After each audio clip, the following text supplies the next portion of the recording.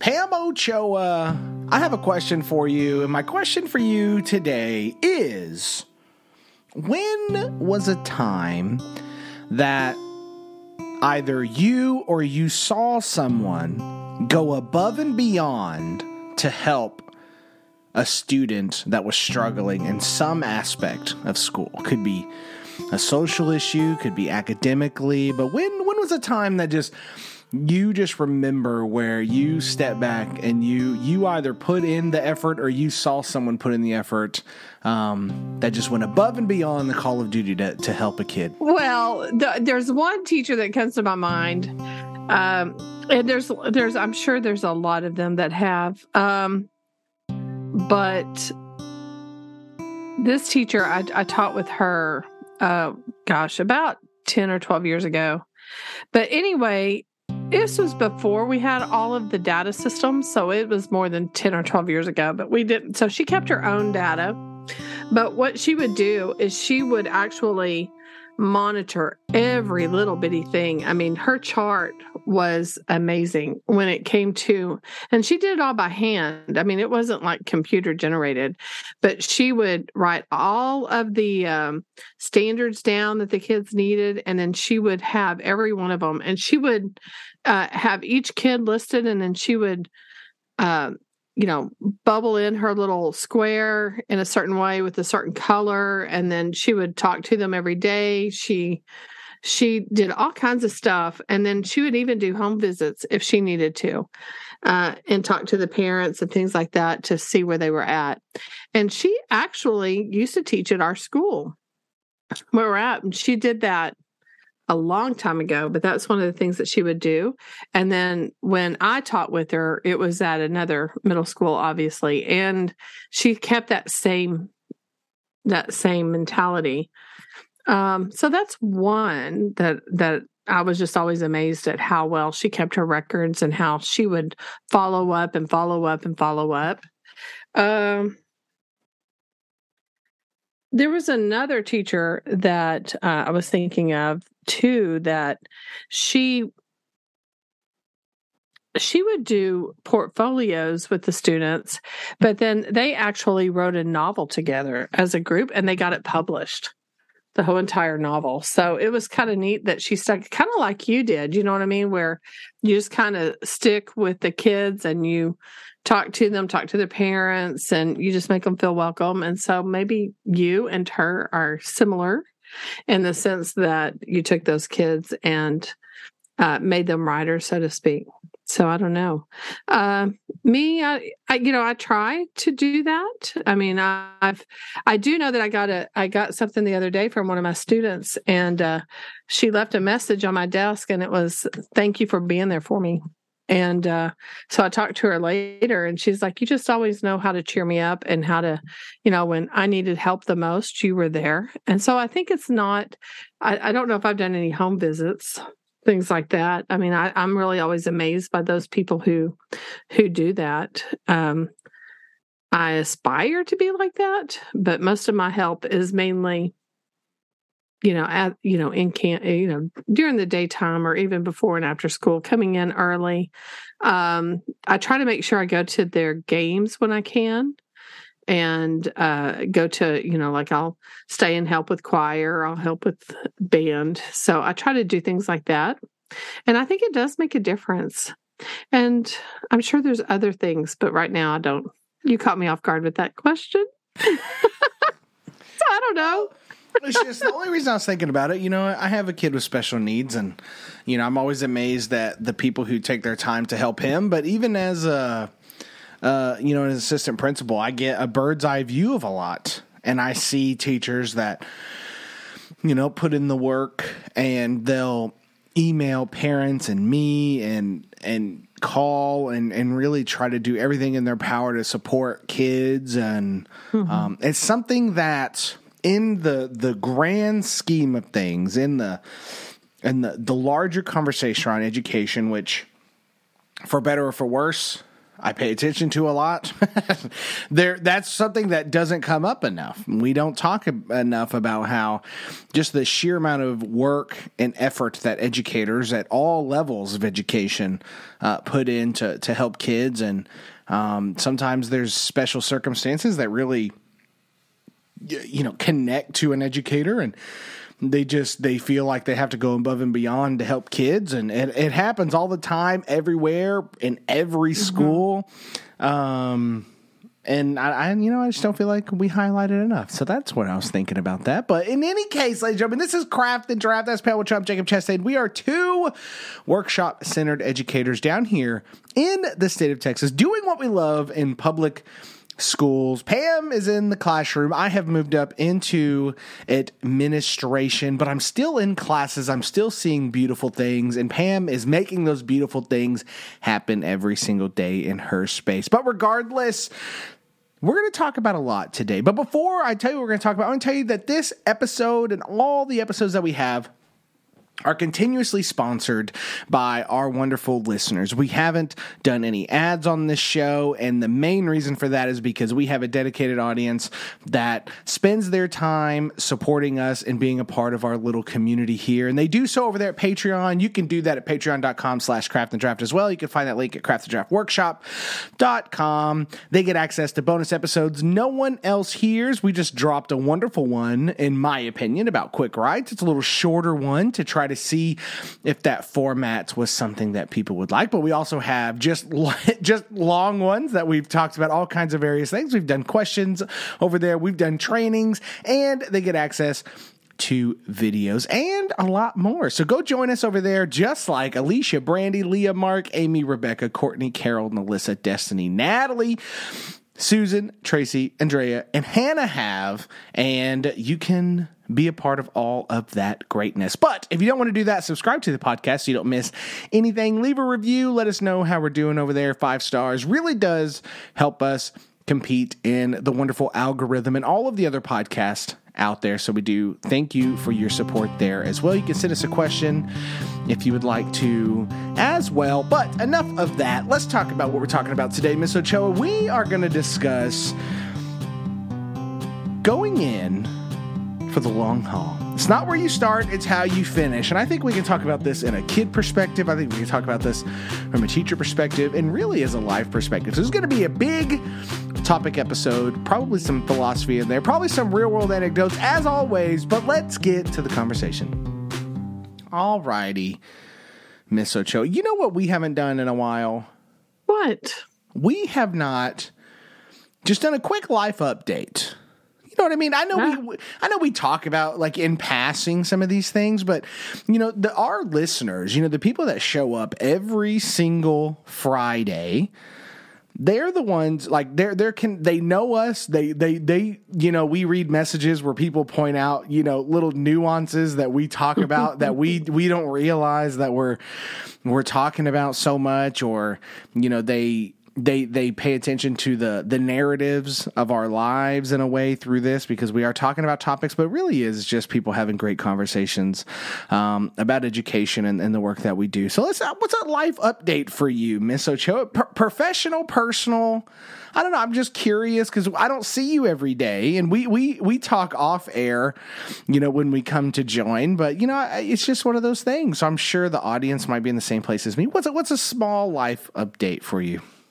Small life update. Well, I'm about to be finished with my volleyball season. I've got one more weekend of volleyball, and got somebody else asking me if I'll cover for them. And my sister's calling me. Can I? She's one of the life updates. That's the biggest update. That's my biggest update. Hang on, Jacob. Let me answer this real quick. All right. I'll tell her. Hey, what's up?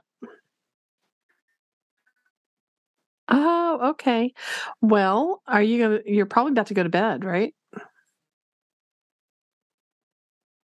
Oh, okay. Because I was doing my podcast. So can I call you back when I'm finished? If I wake you up, you won't be mad? You'll just be mad at Jacob, right? Absolutely mad at you. not your fault. Yeah, that's how it works in her world, Jacob. All right. Okay, thanks. Bye-bye. She's taking care of her husband's aunt, and she's in hospice. So I go ahead and answer it because she's really struggling. Okay, so my life update. Almost finished with volleyball. I don't know what I need to repeat. What do I need to repeat? That's right. It's just right there. Okay. So anyway, with volleyball, we're almost finished, but I've got somebody else that texted me, and so I guess I'll start doing recreational volleyball. But that's another thing that I like to do, when you're talking about helping others. I know I get paid for it, but at the same time, a lot of people seem really appreciative that I try my best to do a good job for them. And then I've got a grandbaby on the way, so I should have a grandbaby before the month is over. That should be my Thanksgiving surprise, so I'm excited about that. And let's see what else is going on in my life. A lot of school. And anyway, and I got to start writing more. That's always something. The holidays are coming. We're gonna put in some big. I'm gonna dominate this because I've been. There's a couple things I have to write. I have to jump into the book, but I also have to get an article that I promised someone recently.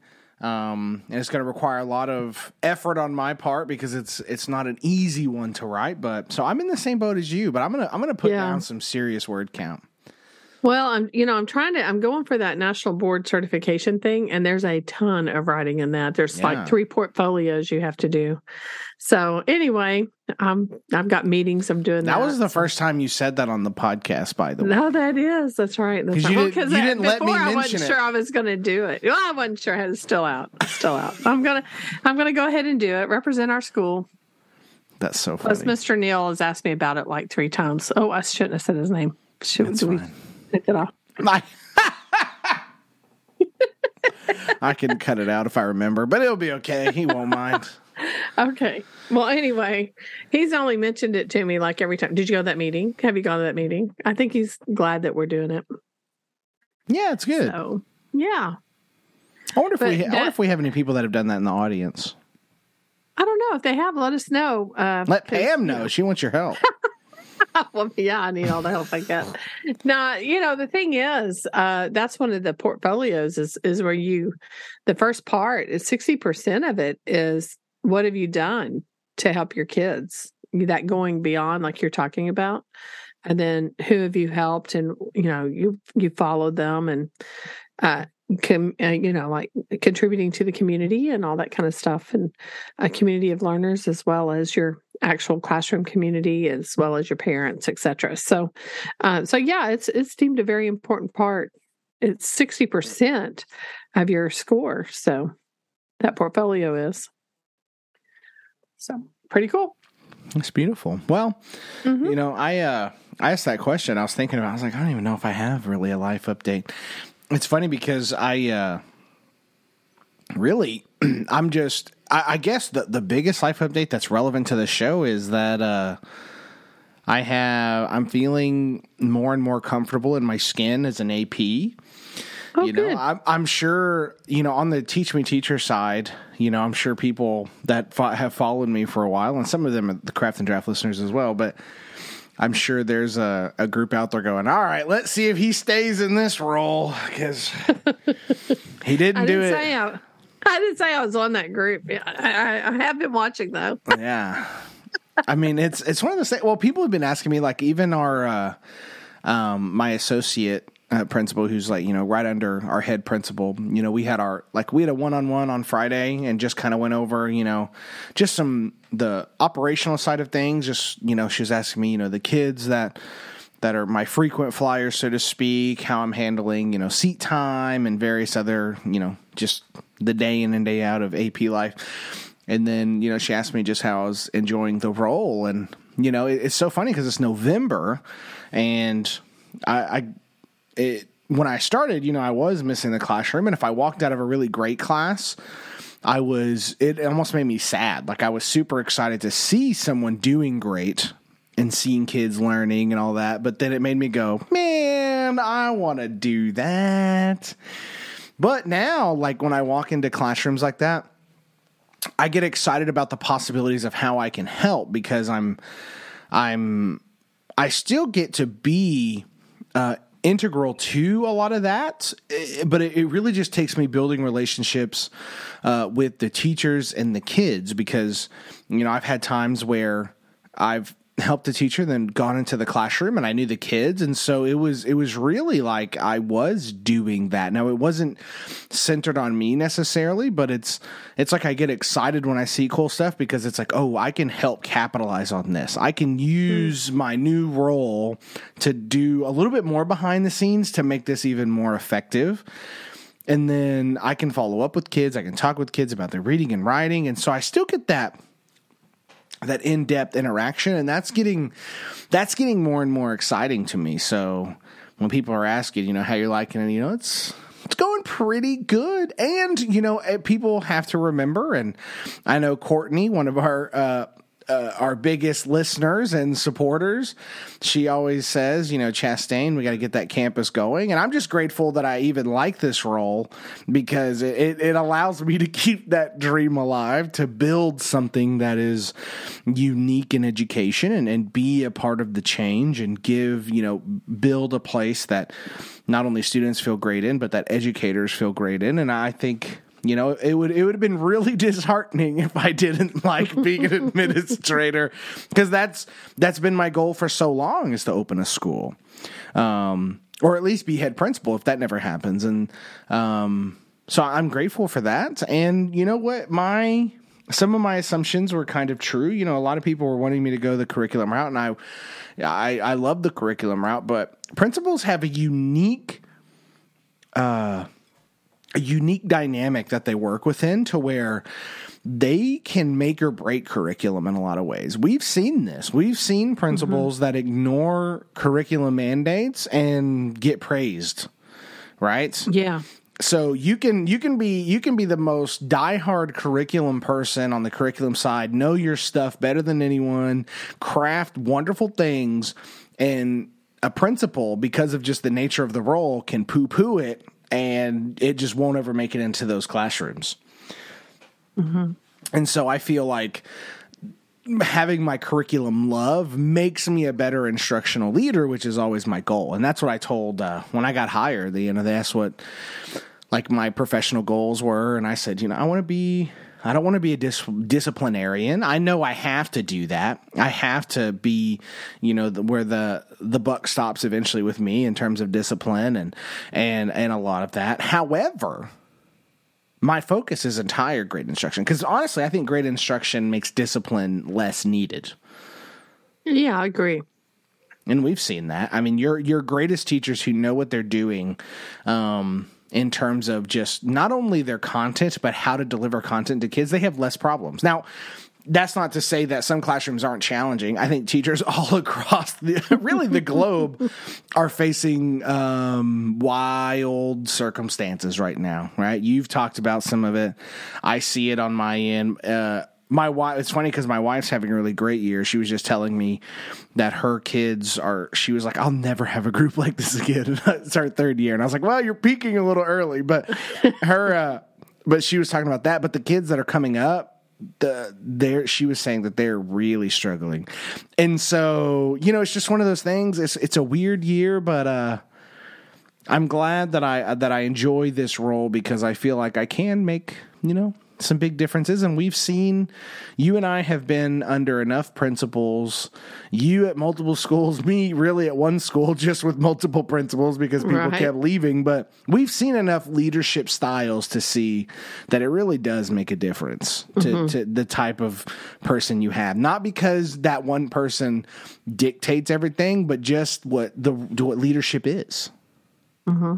So, in any case, that was a little side note. Let's talk about going further, persevering, going beyond where you struggle. Now, when you suggested this topic, And for people who don't know, but the way Pam and I decide topics is we either take a question and go, oh, we can talk about that for a long time, or we just pitch ideas until we decide that's what we want to talk about.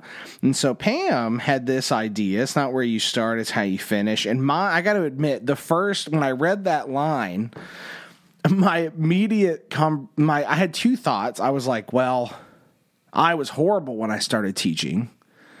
And so that rings true for me, is that if I was still that way, if I had never had hope to grow, I would have never pushed forward, because everyone knows that this job is incredibly difficult. And if you don't have hope to improve or a drive to improve, you're just going to suffer. Like there's no way around it. So I thought about that, but I also thought about it, just me as a kid. Because we do these things in the morning. So our classes start at 8:30 at my campus. And so at 8:30, all the APs and counselors meet up in literally the center of the school, right in the middle of the hall. We circle up, and each of us brings one thing every day. And so one of us leads this time. And a lot of the counselors usually bring these really thought-provoking things, and the APs usually bring some type of interactive thing. It's just kind of the nature of it. But one of the questions that one of the counselors brought was, what's something that makes you feel vulnerable? That was the question. Mm-hmm. And my response was, anytime I feel like what I've worked for is threatened, that's when I become the most, vulnerable, so to speak, or, heated, is when I feel like it's like someone's going after something I've built over this time. And that's what you're talking about too, is where I started as a kid is completely different from where I am now. And I'm very protective of it. But I don't know, when you think about that, what was your trigger for this idea, this topic? Well, I've had, and I think I was telling you this at the beginning, I've had several people, due to a difficult year, okay, and the fact that our particular class that we're working with now, you could actually look at their data, and they kind of made some strides go in the wrong direction. And so some people are asking, and from all over, not just my school, but just people I run into, and they're like, how are we going to get through this? How are we going to get our kids where they need to be? I mean, we got our kids where they need to be last year, but how can I get these kids? It doesn't even look like we're going to get them there. And so I found myself saying over and over, it's not where you begin that matters, it's where you finish. And growth is what's important, not necessarily the end. The end result will take care of itself. And I was looking at that quote, and a guy named Jim George, who's an author, I think he's a Christian author. He's the one who has given credit for that quote. So, me, I always like to make sure I give credit if I can. But I've heard that. I think I grew up with that.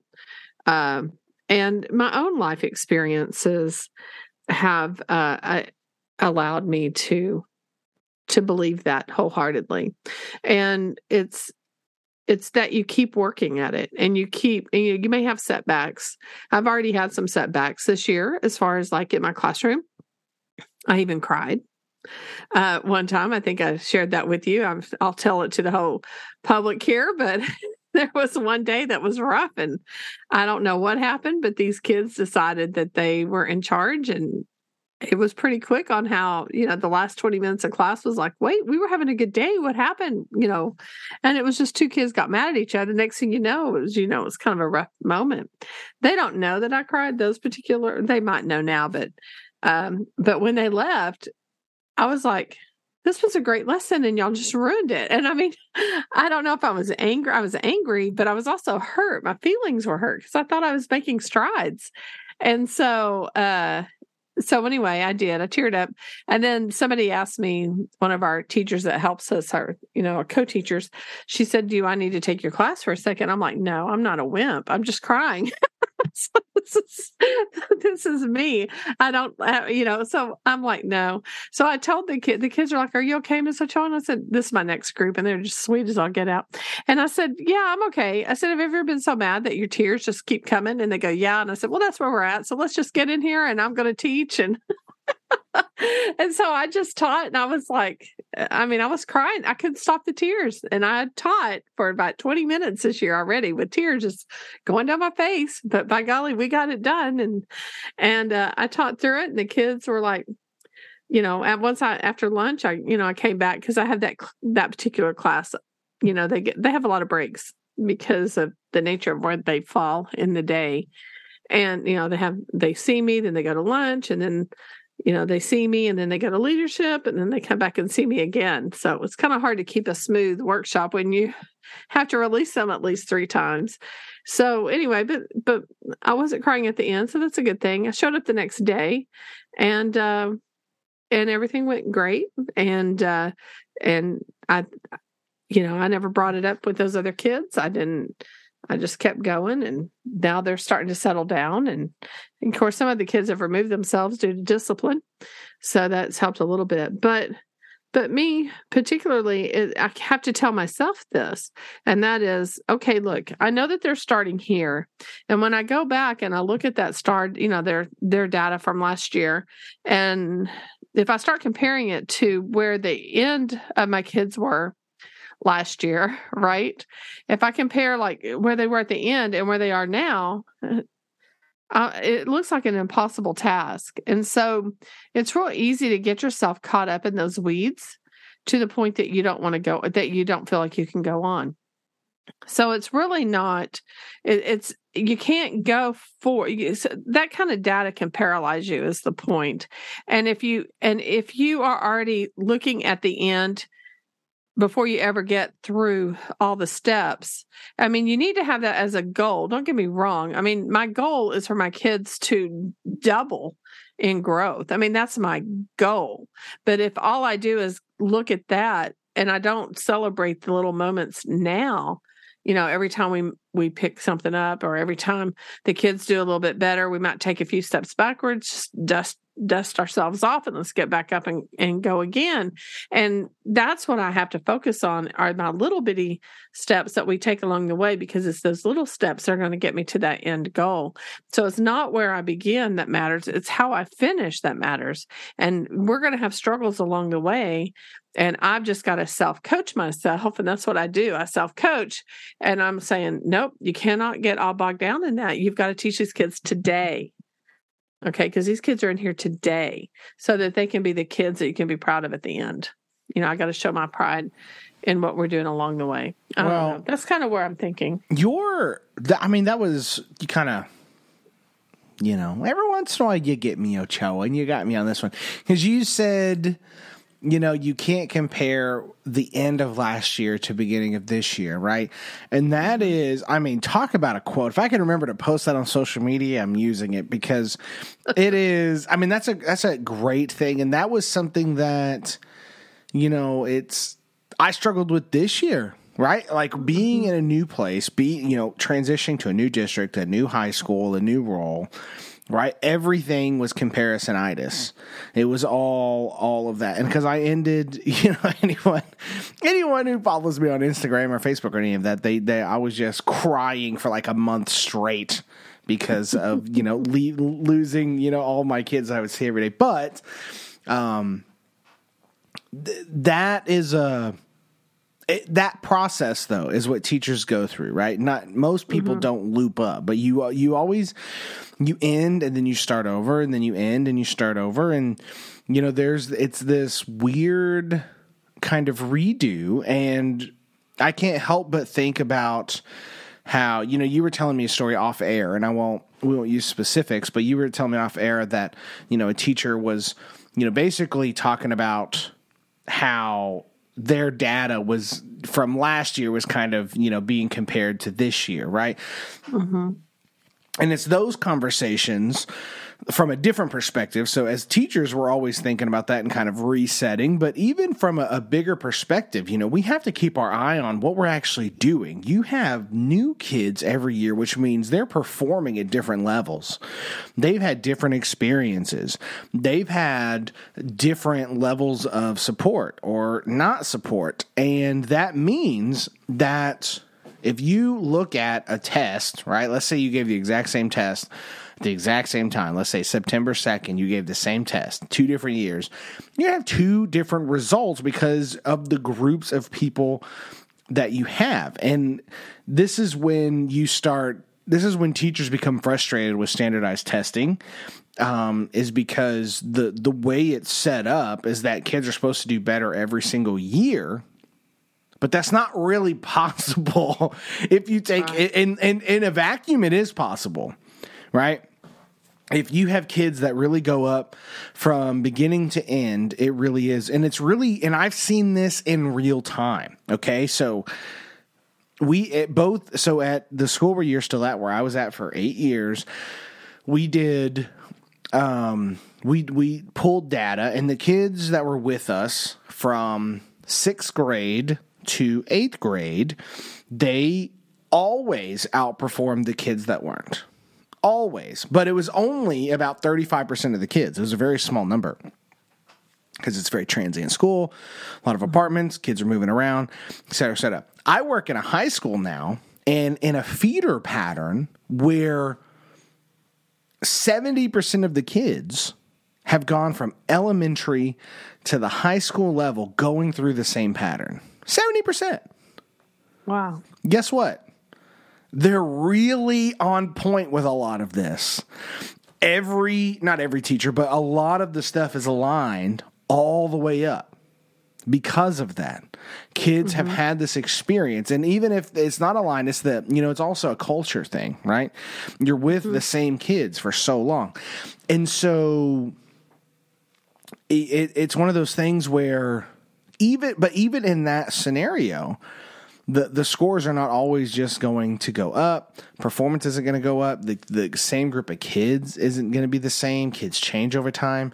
I just think it's so valuable to reset. And I wish we had better conversations on a larger scale about that, especially in the political sphere. I won't get into that.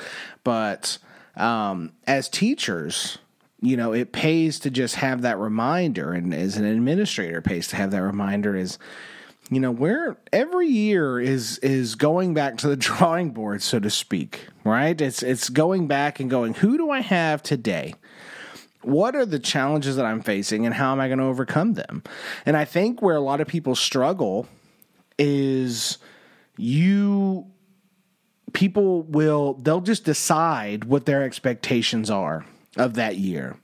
And when kids or the situations don't meet those expectations, they become massively frustrated rather than becoming creative and just accepting where they are, right? Like a few episodes back, there was like 3 episodes in a row where we were kind of documenting in real time, some of your struggles that you were having just with the group that you have and all the changes that are happening on the campus and everything else.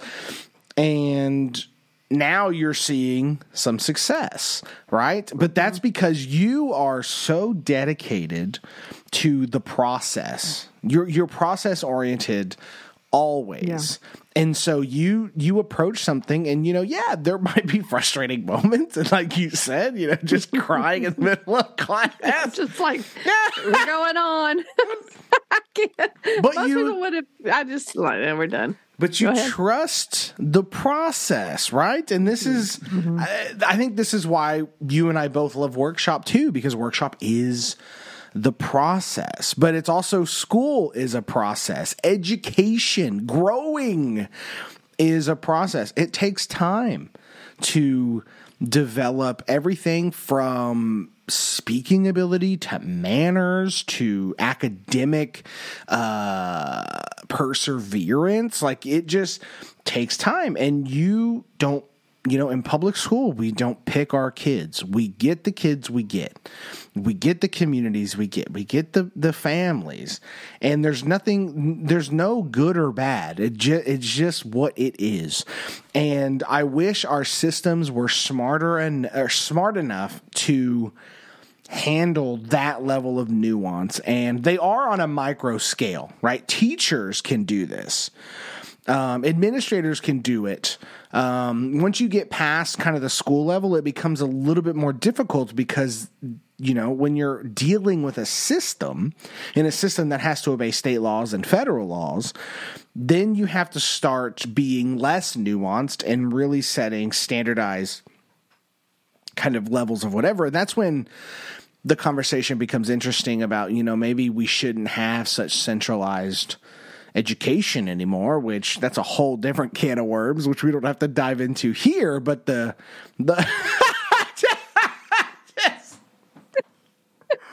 oh my God. What? I can't help it. This is so I wish we were recording video right now. I'm leaving all of this in. I'm on a diatribe. I'm veering into federal government stuff, and your cat is climbing your backdrop, and you're just reaching up, trying to manage it without tearing anything up. That was amazing. That was perfect. sorry. That was great. She decided to come in and climb up on everything. I'm sorry, listeners. Maybe we should start recording video more often. But in any case, it's so rewinding. I wish our systems were smarter, but it's also something that I just think it's so valuable to say this is what we're dealing with today. When we answer listener questions, and a lot of the times it's teachers who are frustrated, they're overwhelmed, they're dealing with all of this. I think this won't solve everything, but it definitely does help to some degree to go, you know what? These are my problems today. Let's forget the greatest moments I've had. Let's forget the heights of what I've seen, right? At least for this moment, and go, what do I need to do today to make these kids successful, to make my classroom successful, and move forward? And I think that is, I think there's very little else you can do that has such an impact on student performance. No, I agree. And the only way you can do it, like I brought up that teacher earlier, before we had, data that would automatically go in, but she meticulously kept those notes, and she looked at not where the kids, she knew she had a goal for the kids where they're going to be, but it was the meticulous stuff that she did that got them there. And she was, she's not in our district anymore, but she moved a while back. I'm sure now she's retired, but the whole thing is just watching that. It's just all those little bitty things that you do help these kids, and you have to look at them from a different viewpoint. And what I mean by that is you got to look at them through the lens of what they're going to be, while at the same time keeping them in the present so that you can work with them. And you've got to look at where they're going to be so that you will not get discouraged. Does that make sense? Because these kids, like you said, they come to us, they're 7th graders, they're 12-year-olds, they're 11-year-olds, they're 10-year-olds. They don't know. They're not mature yet. This is where they learn about life. And so you just got to take the good with the bad, but then you got to take that, what you would consider bad, and figure out a way to turn it in for good. And that's just, to me, that's where the talent is, if you will. And maybe the perseverance, not just talent, but the hard work of teaching. And that's where that is. And you have to watch the data and all that stuff. But here's the thing. You can't let all those numbers overtake you. They're important, but they can't overtake you. And what I mean there is that I think sometimes we get so fixed and we create numbers for our kids. In other words, that kid's a 52 and this kid's a 98. You know what I mean? And then we treat them like that. That's not what you want to do. What you want to do is this kid who's a 52 is going to be an 85 one day. And this is what we got to do to get him there or get her there. And these are the things. So that's why you got to pre-assess and post-assess. And then when you can get the students involved in their own assessment as much as possible, then they become responsible for their own learning. And if you can do that, to me, then now you've become a partnership with that student. And we're going to partner together to get you there. And again, it is, you talked about the process, and it's that, I do a lot with the writing. I think don't know if I did as much last year as I wanted to, but this year I made a focus. You know how you kind of self-reflect, and I'm like, no, we're going to write. And so I'm doing some of the same things, but maybe really, truly not leaving out the process at all. Does that make sense? If it's going to take me longer to get there and I'm going to be just a little bit behind the other teachers in getting there, I'm going to not give up my process. And I got to figure out how to do that and then work the other stuff in around the process or include it and try to teach it in context. And within that context, that's another thing that I do. I think that really helps is I'm really good with context. I find the connection to everything and I teach it within context. We're doing the Outsiders, and oh my goodness, we've been doing the Outsiders forever. But one of the reasons we've been doing the Outsiders for so long, I was like, I feel like this has been a thing. And that's because we've been reading that, but I'm really truly doing the 3-book classroom. In other words, the Outsiders is what I've been using to kind of maintain and come back through story and theme. Right. So it is kind of a little too drawn out, but there are certain requirements that we have to do. Like we have to do that AI. And so we have to do articles and we have to do all of that on Monday. Well, then that interferes with my Outsiders. And then I have to write. I've got to make sure they're writing. And then my team wants to do this other stuff with the Triangle Factory Fire. So they're wanting to move on and pretty much abandon the Outsiders, and I'm just not going to abandon it. And so what I've done is all of the articles that we have to do, I've tied them. I've put them in such a way that they fit in with the Outsiders. Does it make sense? So I'm doing paired passages every day or every week, not every day. And I'm pairing everything with the Outsiders. So the kids are used to pairing up stuff. They're used to comparing it, seeing what they're like and how they're similar. Well, now with this Triangle Factory Fire, which is in our curriculum and we're supposed to do it, it's like, that's like about labor and fire safety laws. Well, I'm thinking, how am I going to do this and still keep my Outsiders? And then all of a sudden it just dawned on me, there was a fire in the Outsiders.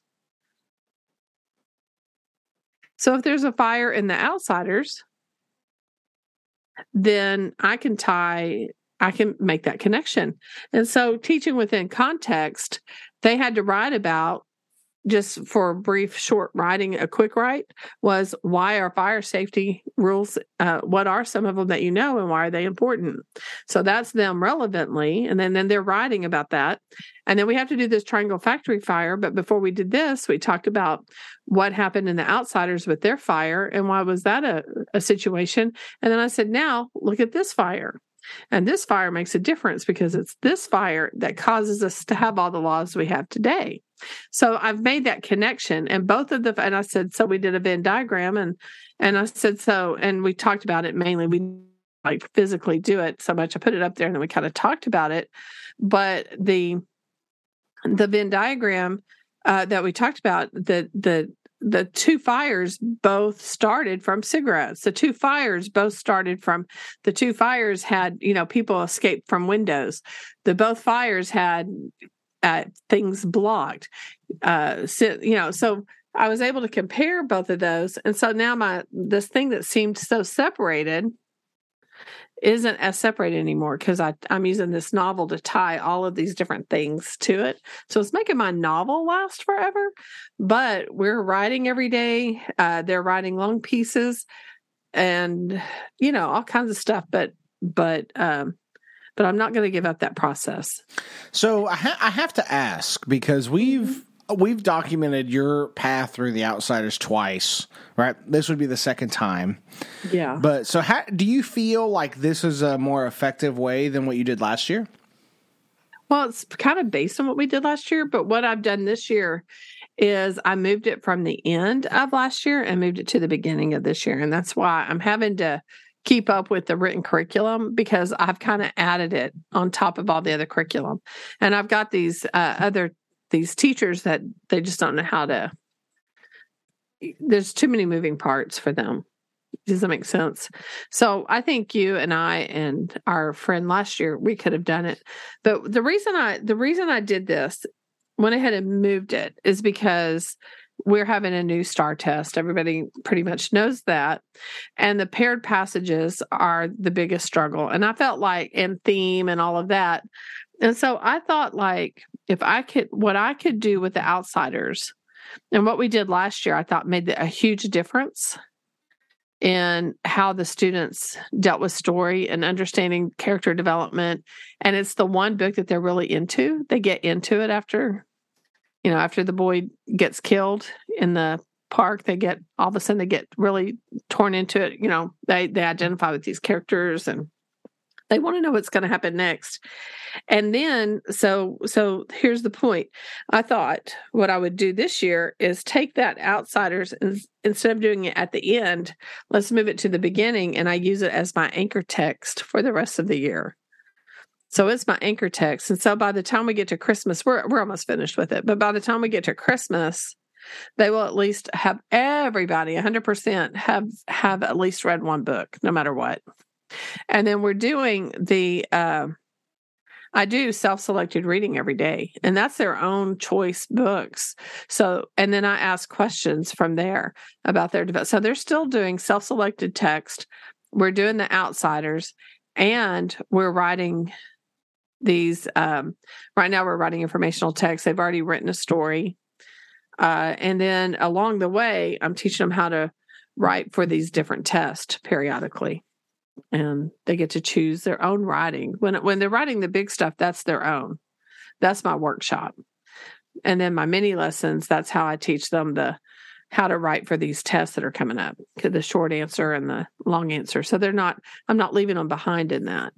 And what they're doing, their practice is over The Outsiders, because this year the standards are not the standards, but the test, they're going to have to, from my understanding, is they're going to be writing about the article. That's where their writing is going to come from. Mm-hmm. Okay, so I'm using The Outsiders to be that text that they're writing from all the time. And The Outsiders is what I'm teaching them, how to write about text, how to write about a character, how to write about what did the author do, like in chapter 5 with the poem, Nothing Gold Can Stay, for example. My question to them that they had to answer was, well, how did the author develop the theme in chapter 5? So we taught about the poem, we taught about those things, and then I modeled how to write. Like they wrote their own, and then I wrote in front of them how to do one. And then what they had to turn into me for their assignment was what was mine versus theirs. I had to compare mine to theirs and what they need to do different on theirs to get the type of paragraph we need or whatever it was. So I'm doing a lot of stuff when you start thinking about it. Always. So, yeah. So the thing is I don't know for sure. The jury's still out whether it's better than last year. Last year was probably more fluid because I went with our partner and I just did what she did and we really focused on The Outsiders. But this one, I'm focusing on all of our curriculum and trying to tie it back into this novel and using the novel as my vehicle, if you will, to get into theme, character development, and to do something for a long period of time and also build that persistence. because the students, when they first got here, they were like, what? Read for 10 minutes? Read for 20. They weren't the readers that my kids were last year, which is where I'm going. It's not where we start. It's where we end up. And I'm hoping that this book will turn a lot of them into reading. So, yeah, it's so fascinating. I would love to bring this up again, when you're maybe by Christmas, you'll be done with The Outsiders. Maybe. I'm sorry, that was funny to me. I know. Yeah, I know it because it's really not that long of a book. No. I have stretched it out. And I'd be dying if we were working together on this. I'd be like, I know it. I'm not a in for the long haul type person.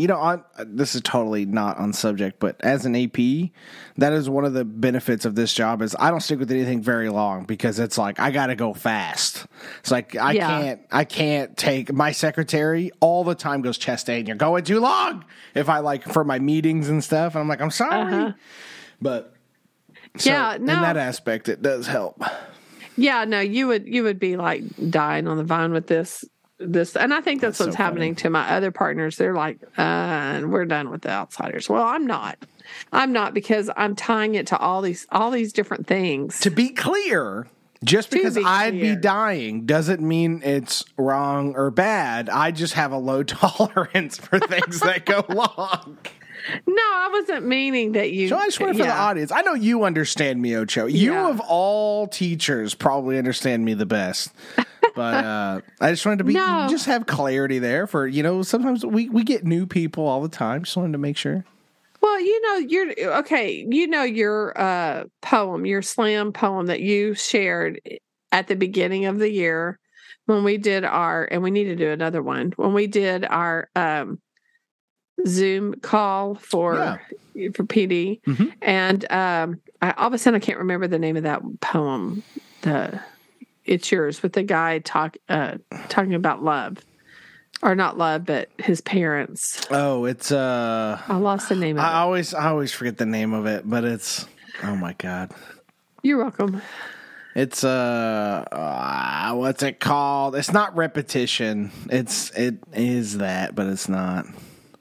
Yeah. Hang on. So anyway, you'll find that, but I'm going to go ahead and share what I'm thinking. But see, I could tie that particular... Oh, it is. It's called Repetition. It's Phil K. Repetition is the name. I was right. I just couldn't... I doubted myself. Because he stutters, right? Yes. Yeah. And he doesn't feel like his parents are fighting all the time. Well, guess what I could tie that to? Johnny's parents are fighting all the time. Yeah. He is Johnny because, what is love? That kind of thing. So I could take that thing, that particular piece, and I would do a compared passage with Johnny. And I would do it when we get to that particular part where Johnny's parents are fighting and they don't. Because right now he's in the hospital. And he's asking, have my parents have they asked about me? Or right there, he's already finished, but he's now in the hospital. But the thing is right before the fire, he's going, but did my parents, have they asked about me? Have my parents asked about me? And it kind of reminds me of your thing. So I looked for something like that. And then now I can do the curriculum and still get to do what I want. See? Well, and that, here's the thing too, and this will probably be a nice little bow tie on this is, Kelly Gallagher, his book Read Aside, he talks about having, that was one of the books that changed my life. I'm sure I've mentioned it a bunch of times, but if people ever read it, go buy it. It's essential reading in my opinion. And honestly, I should probably reread it. I haven't read it in a long time. But he in that he talks about there's value in having, some of these core books, right? One of the ones he talks about, like for his seniors, was 1984. And as far as I'm concerned, 1984 is one of those great books that is so applicable to the world we live in today for a variety of reasons. And I think it's incredibly valuable. And there's a lot of those, though. Like, just because I care about 1984, and I think a lot of people should, a lot of people care about other things, right? To Kill a Mockingbird is definitely one of them. Great Gatsby is one of them. Antigone is one of them, which, by the way, we don't have time, but I just watched an amazing Antigone lesson from one of my teachers, and I love Antigone. It's my favorite of those plays. It just has so many amazing lines, right? I mean, it has the whole kill the messenger stuff going on. It has the divinity versus government and humanity arguments going on. It's so good. I was so infatuated with the lesson. Anyway, you remind me to talk about that next week. I would absolutely love to. But what was I talking about? I got so distracted by the core books, right? So bringing in those core texts to a classroom that is authentic, right? That's honoring choice and honoring all of these things. And that's what you're doing, right? Outsiders is definitely a core middle school text, along with The Giver and a handful of other ones. And so I think that is a great solution to still getting students to engage with some of the core stuff while not only doing that, right? Kelly Gallagher, I think the last time he talked to me on Teach Me Teacher, he talks about, he's always kind of railed against the 4x4 classroom, right? 4 essays, 4 novels, and just kind of going through that. And I think this, there's a million different ways to make your workshop work. And if having these core texts is essential to you, to your curriculum, to your district, to your school, whatever, I think it's such a great idea to bring those in. And sometimes you can go faster, like you did a little bit last year. Sometimes, making it stretch out and really pulling in all of these connections. A person I'm talking to coming up on Teach Me Teacher, he really advocates for some of the stuff that's been pushed aside in education, which might be a great conversation for me and you someday, is he's going to bring up he's a big advocate for memorization still, like having kids memorize a poem, for instance, and recite it, and knowledge, and being able to, and he actually set up a really great argument, which I think is interesting. I can't wait to kind of pick his brain about it. But, we, especially in workshop, we have these ideas of, let kids discover the interesting points of certain things. And his argument was, there's nothing wrong with telling a kid what a book is arguing, and that way they have that knowledge so they can engage with the book that way. And I was like, I don't disagree with that. But yet, if you asked me without hearing that, I would say, well, of course, let's let kids, engage. And I still think there's value in letting kids engage and kind of develop their own stuff. But I think there's also value in saying, hey, this book is arguing this. Let's read it and see what we think. That's such an interesting take, but that can all fit within an authentic workshop where you're not controlling everything kids are thinking or taking away from something. I think sometimes we push either way. Either side can go too far, right? The extreme, kids need to do it this way, can go too far. And also let's let everyone kind of decide where they want to go, can also go too far. I think these sides should always mutually speak to each other, and it's up to the expert in the classroom, the teacher, to go, this is where we need to go because of this reason and based on this data. Never, well, I feel this way, that's what we should do. Yeah, I mean, I agree with that. And I do like Kelly Gallagher's Read a Side Book. I really do. It's a good one. Well, but there's another book for y'all to go buy. Yeah. If you haven't already. Well, some people would disagree probably with the way I'm doing the Outsiders, because we don't need to read novels anymore. And I'm like, no, I can't completely put one down. And what's going to happen is we are going to read another novel, but this next one will be a lot faster because we've already worked through one. So, but they're reading and they're doing all kinds of stuff. I mean, we're getting a lot of books read. This one's just slow. If you're down for it, I know we keep talking about bringing on some guests. I have a guy who was he was on Teach Me Teacher, but he teaches at a Catholic school, but he really loves the novel approach and some of the more traditional stuff. I would love to bring him on just to kind of talk about the value of literature and whatnot. I bet he would come on. And yeah, I bet he. We should bring some of these people on that I would love to talk to again, because I just did like another one. I just talked to a person of the NWEA. It's a 3-part episode because we talked for an hour and a half on Teach Me Teacher. But I asked her, I was like, hey, would you ever be interested in coming and talking about writing on, Craft and Draft?